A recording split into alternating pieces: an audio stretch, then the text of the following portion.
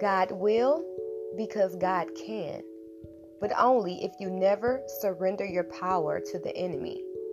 Spend time alone to study yourself, because balance is a form of imperative inner peace. Whenever you feel perplexed, just deposit your worries all into God, and He will indeed press any of your troubles into serenity that will doubtlessly, quickly, and strongly increase. Your sacred talents from Him will be glorified as you share them all with the world, and wisdom will fill you up all the way to the top so that you can enjoy your everyday life. So dismiss those wicked ways of the enemy that'll surround you with much hurt, so much havoc, pure hatred.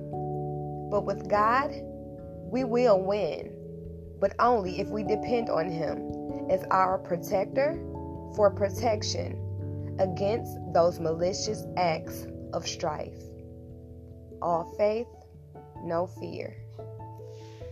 God can.